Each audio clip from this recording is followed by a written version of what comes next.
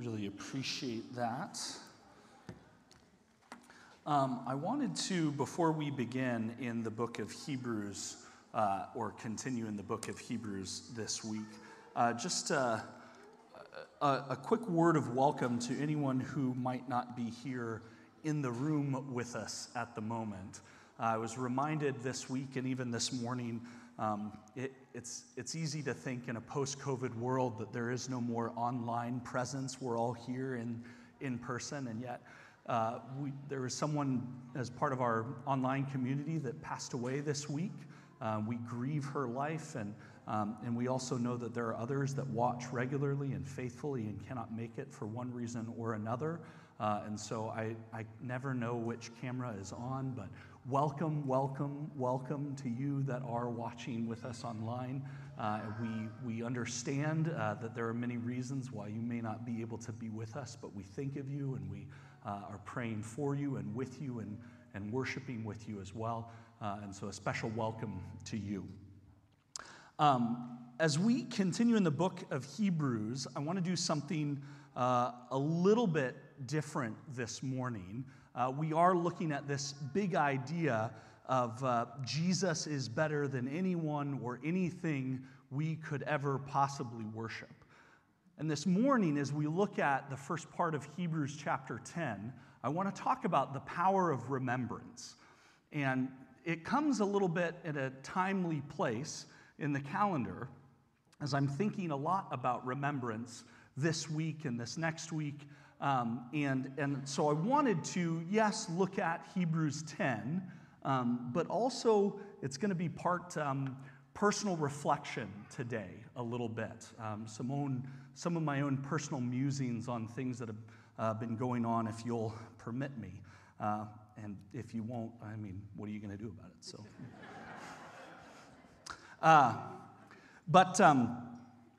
turn with me, if you would, to Hebrews chapter 10, and we're going to be looking at just the first half. And so we will read now Hebrews 10, verses 1 through 18. I am reading in the ESV, so reflect on this with me, if you would. Verse 1, "For since the law has but a shadow of the good things to come, instead of the true form of these realities, it can never, by the same sacrifices that are continually offered every year, make perfect those who draw near. Otherwise, would they not have ceased to be offered, since the worshipers, having once been cleansed, would no longer have any consciousness of sins? But in these sacrifices there is a reminder of sins every year. For it is impossible for the blood of bulls and goats to take away sins. Consequently, when Christ came into the world, he said, 'Sacrifices and offerings you have not desired, but a body have you prepared for me. In burnt offerings and in sin offerings you have taken no pleasure.' And then I said, 'Behold, I have come to do your will, O God, as it is written of me in the scroll of the book.' When he said above, 'You have neither desired nor taken pleasure in sacrifices and offerings and burnt offerings and sin offerings,' these are offered according to the law, then he added, 'Behold, I have come to do your will.' He does away with the first in order to establish the second. And by that will we have been sanctified through the offering of the body of Jesus Christ once for all. And every priest stands daily at his service, offering repeatedly the same sacrifices, which can never take away sins. But when Christ had offered for all time a single sacrifice for sins, he sat down at the right hand of God, waiting from that time until his enemies should be made a footstool for his feet. For by a single offering he has perfected for all time those who are being sanctified. And the Holy Spirit also bears witness to us. For after saying, 'This is the covenant that I will make with them, after those days, declares the Lord, I will put my laws on their hearts and write them on their minds.' And then he adds, 'I will remember their sins and their lawless deeds no more. Where there is forgiveness of these, there is no longer any offering for sin.'" This is God's word. God, I pray that you would open up our minds and our hearts, that we would be transformed and changed, that you would make us more like your Son, Jesus. Not so that we know more, or that we can puff ourselves up with knowledge, or that we have some club that we're in because we're sanctified, but so that we would be transformed to do and to teach all that you said, and to be your hands and feet this week as we live. We pray it all in the name of Christ. Amen. We continue today kind of looking at this idea of the new covenant and why it's better than the old covenant and what this old covenant was. And the author starts with namely what the old covenant wasn't. And we've talked about this a little bit. A couple weeks ago I had a slide that was like, the law was never meant to make us right with God. The law was never meant to atone for our sins. And the author makes this clear in these first verses as he kind of talks about this law, the tabernacle, the sacrifices. We've been talking about the Day of Atonement and this annual sacrifice, to, this idea of atonement for sin. And yet, it does not take away our sins. The author is very clear. The blood of bulls and goats, it's impossible for them to take away sins. In fact, he says the law, which was but a shadow, can never make perfect those who draw near. And so it kind of begs the question a little bit, what is the law good for? But, I want to reflect on this just for a moment, this idea that the law and following God's law cannot make us perfect. That the old covenant, the Mosaic covenant about which the author is speaking, does not actually atone us. And he even mentions this in where he says, God is not interested, nor does he take pleasure in sacrifices and offerings and burnt offerings and sin offerings. In fact, we can even think about our own offerings. And I don't just mean money, although that certainly could be the point, but all of the things that we bring here and we offer up to God, our time or our song, or even in the way that we take communion and fellowship with others, do we think that God needs that? Do we think that he needs us to sing and that's helpful for him? It's as absurd as the author pointing out, do you think that God needs that blood? Do you think that it's the offering, the sacrifices? Do you think that is what he is interested in? No, we should always stop and reflect and know that God is far more interested in the heart behind our sacrifices than the offerings themselves. And we should always be aware of this, lest we put our trust in all of the stuff that we are doing here on a Sunday or elsewhere within the community of faith, and there is not a dollar given or a minute volunteered, a song sung, or even a sermon preached that God needs. It is not in any of those things that we do that cleanse us or make us our sin atoned for. Even in what Dave just said regarding communion, there's a way to do this that doesn't honor God. And we see that throughout not just this text, but in the Old Testament as well. The book of Isaiah opens with God kind of letting everyone know, I am not happy with the way that you have been doing things. Even though, sure, you've been doing the sacrifices and everything. And he says this in verse 13 of Isaiah chapter 1. Bring no more vain offerings. Incense is an abomination to me. New moon and Sabbath and the calling of convocations. He's talking about the different kinds of worship and feasts and times that they would come and gather and make offerings. I cannot endure iniquity and solemn assembly. I'm sick of it. I'm sick and tired of you guys coming and doing this year after year, and your heart isn't in it.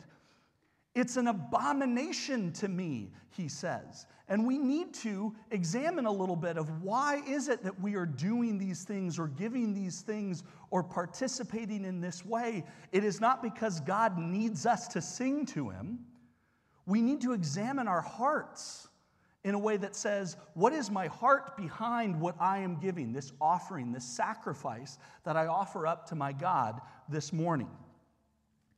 And so what is the purpose of the Mosaic Law? What is the purpose of these offerings, of this old covenant? I think the key and the heart of the matter is found in verse 3. But in these sacrifices, there is a reminder of sins every year. A reminder of sins every year.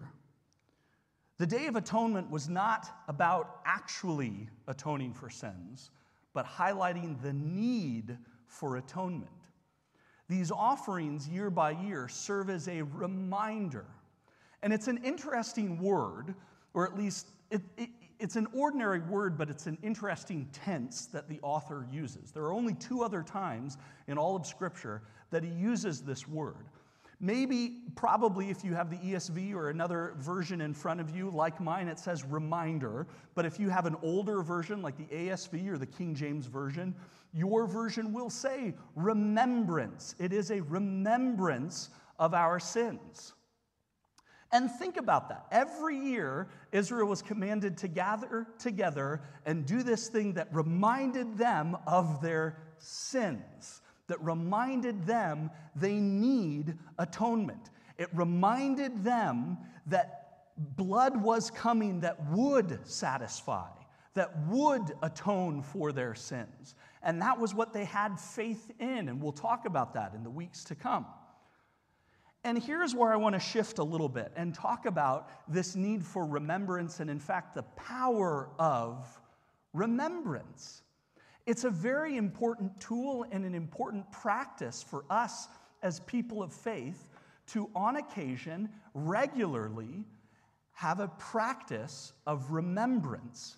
And it is a powerful, powerful thing. We need remembrance because, quite frankly, we are silly and fickle creatures who are constantly forgetting what God has done for us, forgetting what has gone before, and always screwing things up. And all throughout the Bible, God is giving people tools for remembrance, even in the way that he says, listen, this great thing that I've done, I want you to remember it. In fact, build a pile of stones so that when your children and their children and their children look and go, hey, what's the pile of stones about? You remember and you go, oh, this is when God was faithful. And it's important for us, even culturally, to do this. And I've been thinking a lot about this in the last week, and especially in the week ahead, we think a lot about remembrance. You'll notice I'm wearing a poppy. I don't know if we can advance the slide, but we celebrate this every year when we look at remembering those that have gone before us and sacrifice something, and that is what we're meant to do when we wear this poppy and we remember, and we remember what it is that they have done for us. The power of remembrance. And I particularly like this practice. It reminds me of where I grew up in England and wearing the poppy every year to remind ourselves. Even today, speaking of England, is a date to remember. Where are my Brits at? I know I have some over here. Remember the 5th of November. Why are we supposed to remember it? The gunpowder, treason, and plot. I know of no reason that gunpowder treason should ever be forgotten, but it doesn't quite work. But anyway, I grew up, every year we had a big bonfire and we got to burn an effigy Guy Fawkes. It's a whole other thing. But the thing was, here's this little rhyme so that you don't forget this thing that has happened. Even this past week, on Wednesday, we looked at All Saints' Day. All Saints' Day is meant to be a time where we remember those that have gone before us, those that have run a race, that have been faithful to Jesus and have left behind a legacy and an example for us to follow. And I every year try to sit and reflect on those saints that have gone before us, on those people that I want to be more like because they're like Jesus, and reflecting on that. And most years, and this year is no exception, there is someone that I like to think of. But before I do that, I realized I skipped a part, but we have a weird way of remembering things. Memory is a funny thing. Memory is one of those things that we sometimes have a hard time with and can't quite get our minds wrapped around. And sometimes there are things that we desperately want to remember and can't seem to. If you introduced yourself to me in June or July, I am sorry. I know I should remember your name. I might need a reminder. I'm trying desperately to remember names. Or maybe there are things that you would very much like to forget, and somehow they keep coming back to memory. I often think, it's like that cringe-worthy thing that I did one time when I was 15, and somehow every now and then that comes to mind, and I'm like, oh, why can't I just forget that? I can say with full confidence, my wife remembers my cell phone number from 12 years ago in Germany. The reason is because I came up with a silly little song with actions that go with it to remember that phone number. And we were talking about remembering things this week, and my son, Kasi, whom we're told has an unusual name, Kasi is, he's our sentimental son. He wants to remember things in a deep, abiding way. And we were talking this week about somehow this fluke thing of his kindergarten teacher in Nebraska happens to be the exact same age and went to the same school in England that I did for a few years, and our third grade year overlapped. And Kasi was going, oh, and do you remember her? I was like, dude, no. I have no recollection of who was in my unless I had a crush on you or you shared your Dunkaroos with me. I don't remember anything from third grade. And it kind of crushed him a little bit to think like, oh, I'm going to forget all of these people? Like, he wants so badly to remember all of his friends and his classmates. And it's hard for him knowing, you know what, you're going to forget a lot of these people and a lot of these things. And that's why it's important. And we're trying to tell Kasi about this. It's important that we have things that we remember people and events and times by. And so when I think about All Saints' Day, I think about a saint who is very dear to me. There was a man who was born in February of 1912 in southern rural Virginia. And this guy lived a life largely of poverty, who raised children through the Depression and a world war, who had a very difficult time and yet was incredibly faithful, who cared for his older brother that had a severe developmental disability, who died before reaching age 18. In fact, 2 of his other siblings died. And he was, among many other things, my grandfather, whom we called Papa.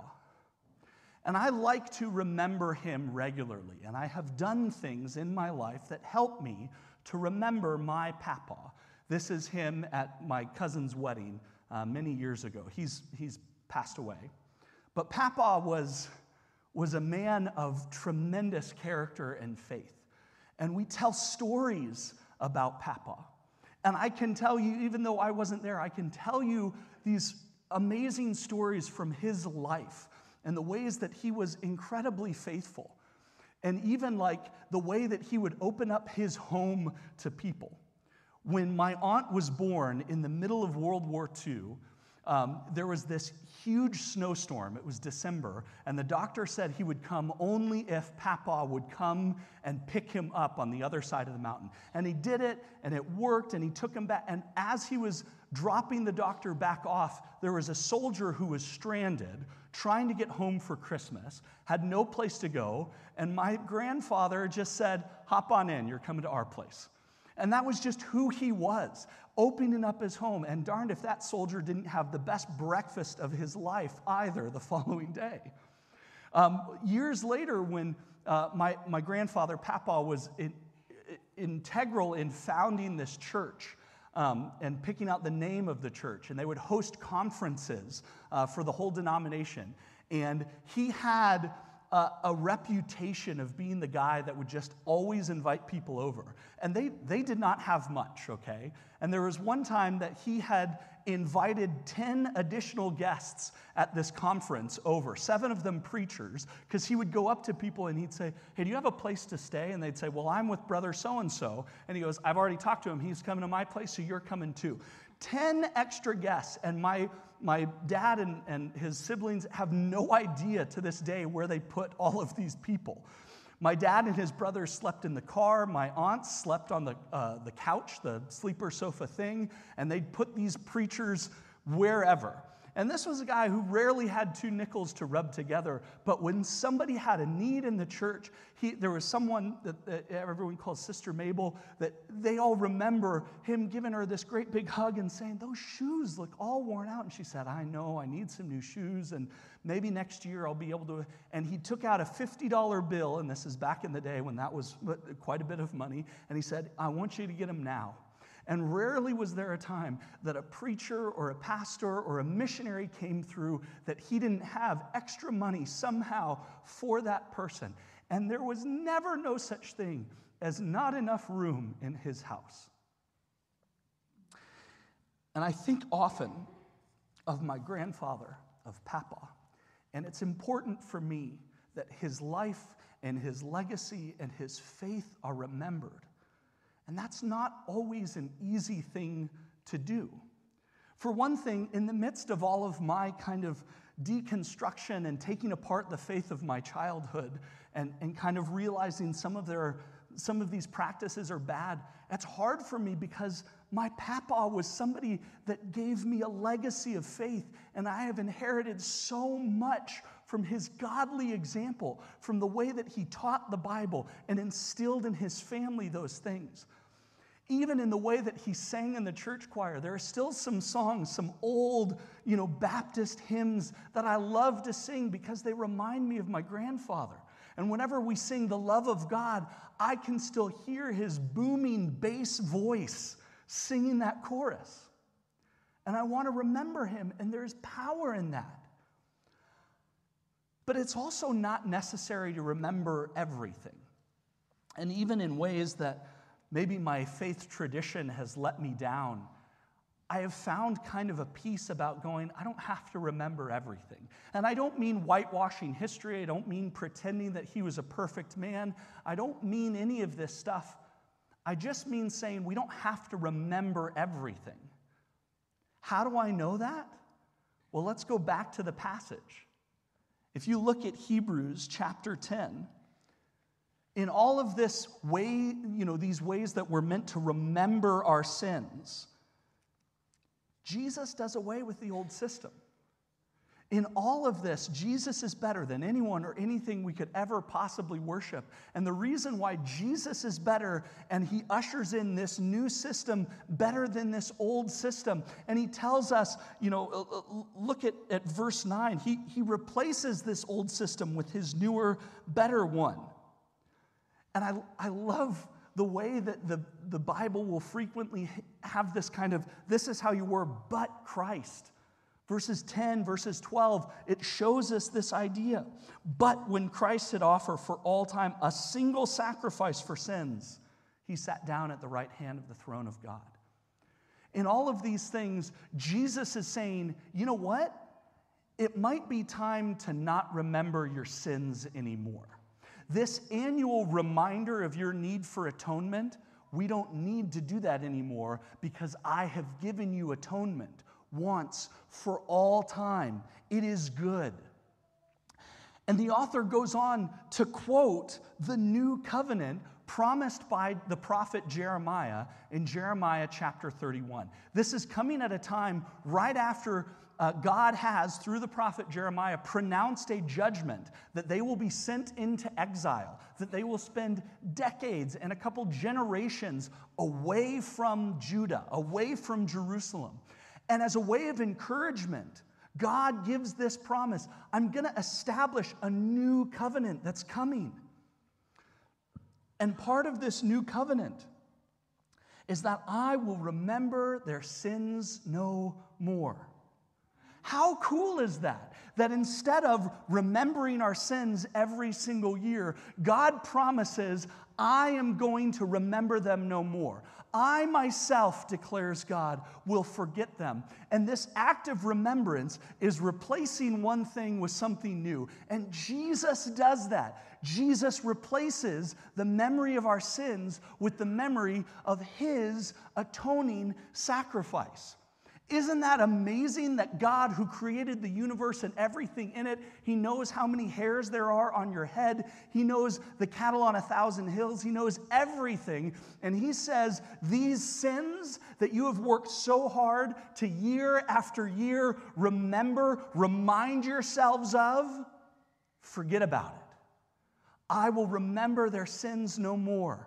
All throughout the Old Testament, and especially through the prophets, there is this echo of this promise of the new covenant that's coming.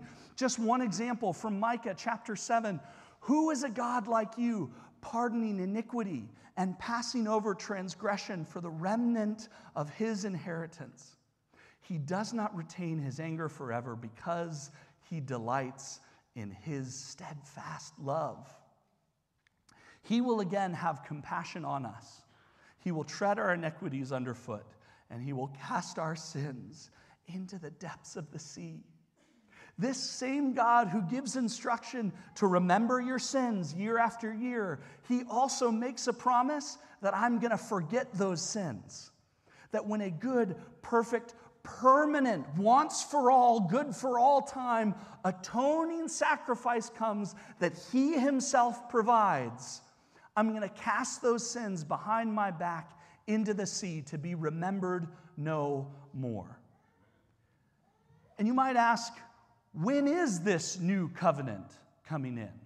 When does this new covenant get ushered in? It's on the very night that Jesus was betrayed, the night before he died, the night before he shed his blood. He told them. And if you're wondering, that word remembrance that the author uses in chapter 10, the other two spots, you might have already guessed it. One is in Luke 22 during the Last Supper, and the other was read a few moments ago by Dave. When Paul, in his letter to the Corinthian church, is remembering this time and using this thing that Jesus himself says, this thing that you are remembering, let's forget about that, and I want you to remember something new. When he said, and when he had given thanks, he broke it and said, this is my body, which is for you. Do this in remembrance of me. And in the same way, also, he took the cup after supper, saying, this cup is the new covenant in my blood. Do this as often as you drink it in remembrance of me. Jesus replaces the memory of our sins with the memory of his atoning sacrifice. He is taking this thing and he is saying, I want you to remember your sins no more, because I am remembering your sins no more. That's why, in addition to taking the bread and the cup and remembering, we practice baptism. It is a symbol of you coming back to life. Not just like I was sick and now I'm better. I was dead and now I'm alive. And we're going to do that in a couple of weeks. And I encourage you, if God has made you alive, if God has said to you, your sins are covered, I will remember them no more. Come back to life If you have experienced that and you have never done this process of baptism, let me encourage you. Sign up, talk to me, talk to Kevin. We would love to talk to you about what that is and why we do that and practice that here. Jesus replaces the memory of our sins with the memory of his atoning sacrifice. So what?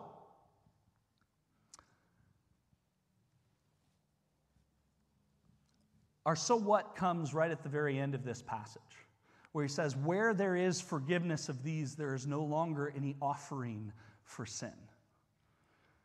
And what we need to do is we ourselves need to acknowledge where God has forgotten our sins, and we too need to remember them no more. And instead of remembering our sins, remember Christ's atoning sacrifice for us. That's what we do every time we take the bread and the cup. And in your own life, when you bring an offering here, when you sing a song, when you give money, when you serve, just like God is challenging the people through Isaiah to say, check yourself. Maybe that offering is an abomination to me because your heart is not in the right place. Ask yourself why you are doing that. And let me tell you, there is not $1 you could ever give to this church that will atone your sins. There is not 1 minute you could volunteer anywhere that will atone for your sins. There is nothing that you can do. You know why? It's already been done. Jesus is wanting you to remember that. And so check yourself whenever you come in and to ask, is this just performative? Where is my heart? Because God doesn't want the song, he wants your heart. And the second thing that I will say is, sometimes we feel like we have to help God with our atonement. Sometimes we feel like, yes, God, I know that you have forgiven me for this thing, but I need to help you out at least a little bit, so I'm going to feel guilty for a while about this. Stop doing that. In all of the ways that you think, I am going to help God atone for my sin by feeling guilty, that's worthless and stupid, and you got to stop it. Stop trying to help God for your sins by feeling a little guilty.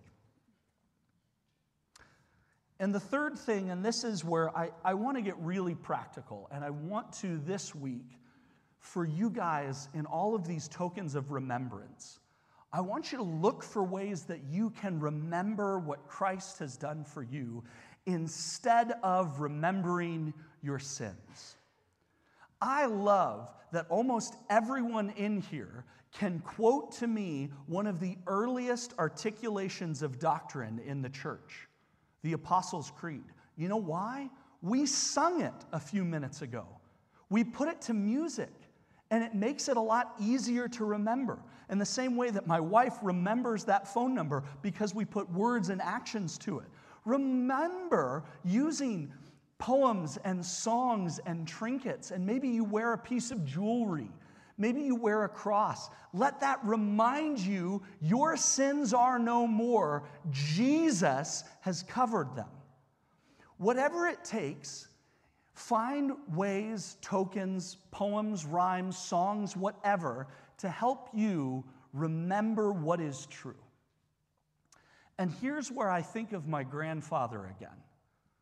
I think of my papa, and he did this all the time. He would have these poems, these little rhymes, these little sayings that he would do.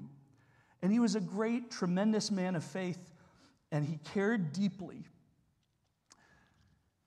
that his family would know God. And early on in their marriage, which lasted almost 60 years, he presented my grandmother with a Bible, and in its flyleaf, he had written a little poem. And every single Bible that she had, she would cut it out and she transferred it from Bible to Bible until the day she died. And all of my aunts and uncles and my father, they all knew this. And they saw this, and they saw it. And this was the poem that he wrote for my grandmother in this Bible that he presented her with. He said, "To you, Lucille, my darling wife, I pledge this book to guide your life. May you, as the years go passing by, more and more on this book rely. And if I pass before you do, I'll be at the gate waiting for you. And he signed it, your loving husband, Kasi. And perhaps by now some of you have guessed how I have decided to try and remember my grandfather every single day of my life. I named my oldest son after him because I wanted to remember his legacy, not because he was some perfect hero, but because he was a saint in the way that God declares us to be saints. Because I want a life that looks like his, and I want to be reminded of it. And today, as we remember, this week as we remember, let me encourage you to find those tokens of remembrance, those ways that you can remember that God has already covered your sin. Stop remembering those, because Jesus replaces the memory of our sins with the memory of his atoning sacrifice. God, we thank you so much for all that you have done, for all the ways that you have taken these shadows, these practices, these rituals, these things from long ago, and used them all to point to your Son, Jesus. Use them to point to the ways that you, our loving Father, have rescued us. And God, we pray that we would remember well, that every time we come together, we would remember what you have done for us, that every time we take the bread and the cup, we remember you have washed away our sins. You have cast them behind your back into the depths of the sea because of your loving kindness, because of your great compassion and love and mercy toward us. And Father, especially this week, as we hear the word remembrance, I pray that we would remember all that you have done for us, and that it would cause us to live in such a way that makes others know who you are, that makes others ask questions about our faith, that makes others say, what a great and awesome and mighty God he must serve. And I pray that it would be all for your glory, to build your kingdom and to lift high the name of Jesus. Amen. Jesus. Amen.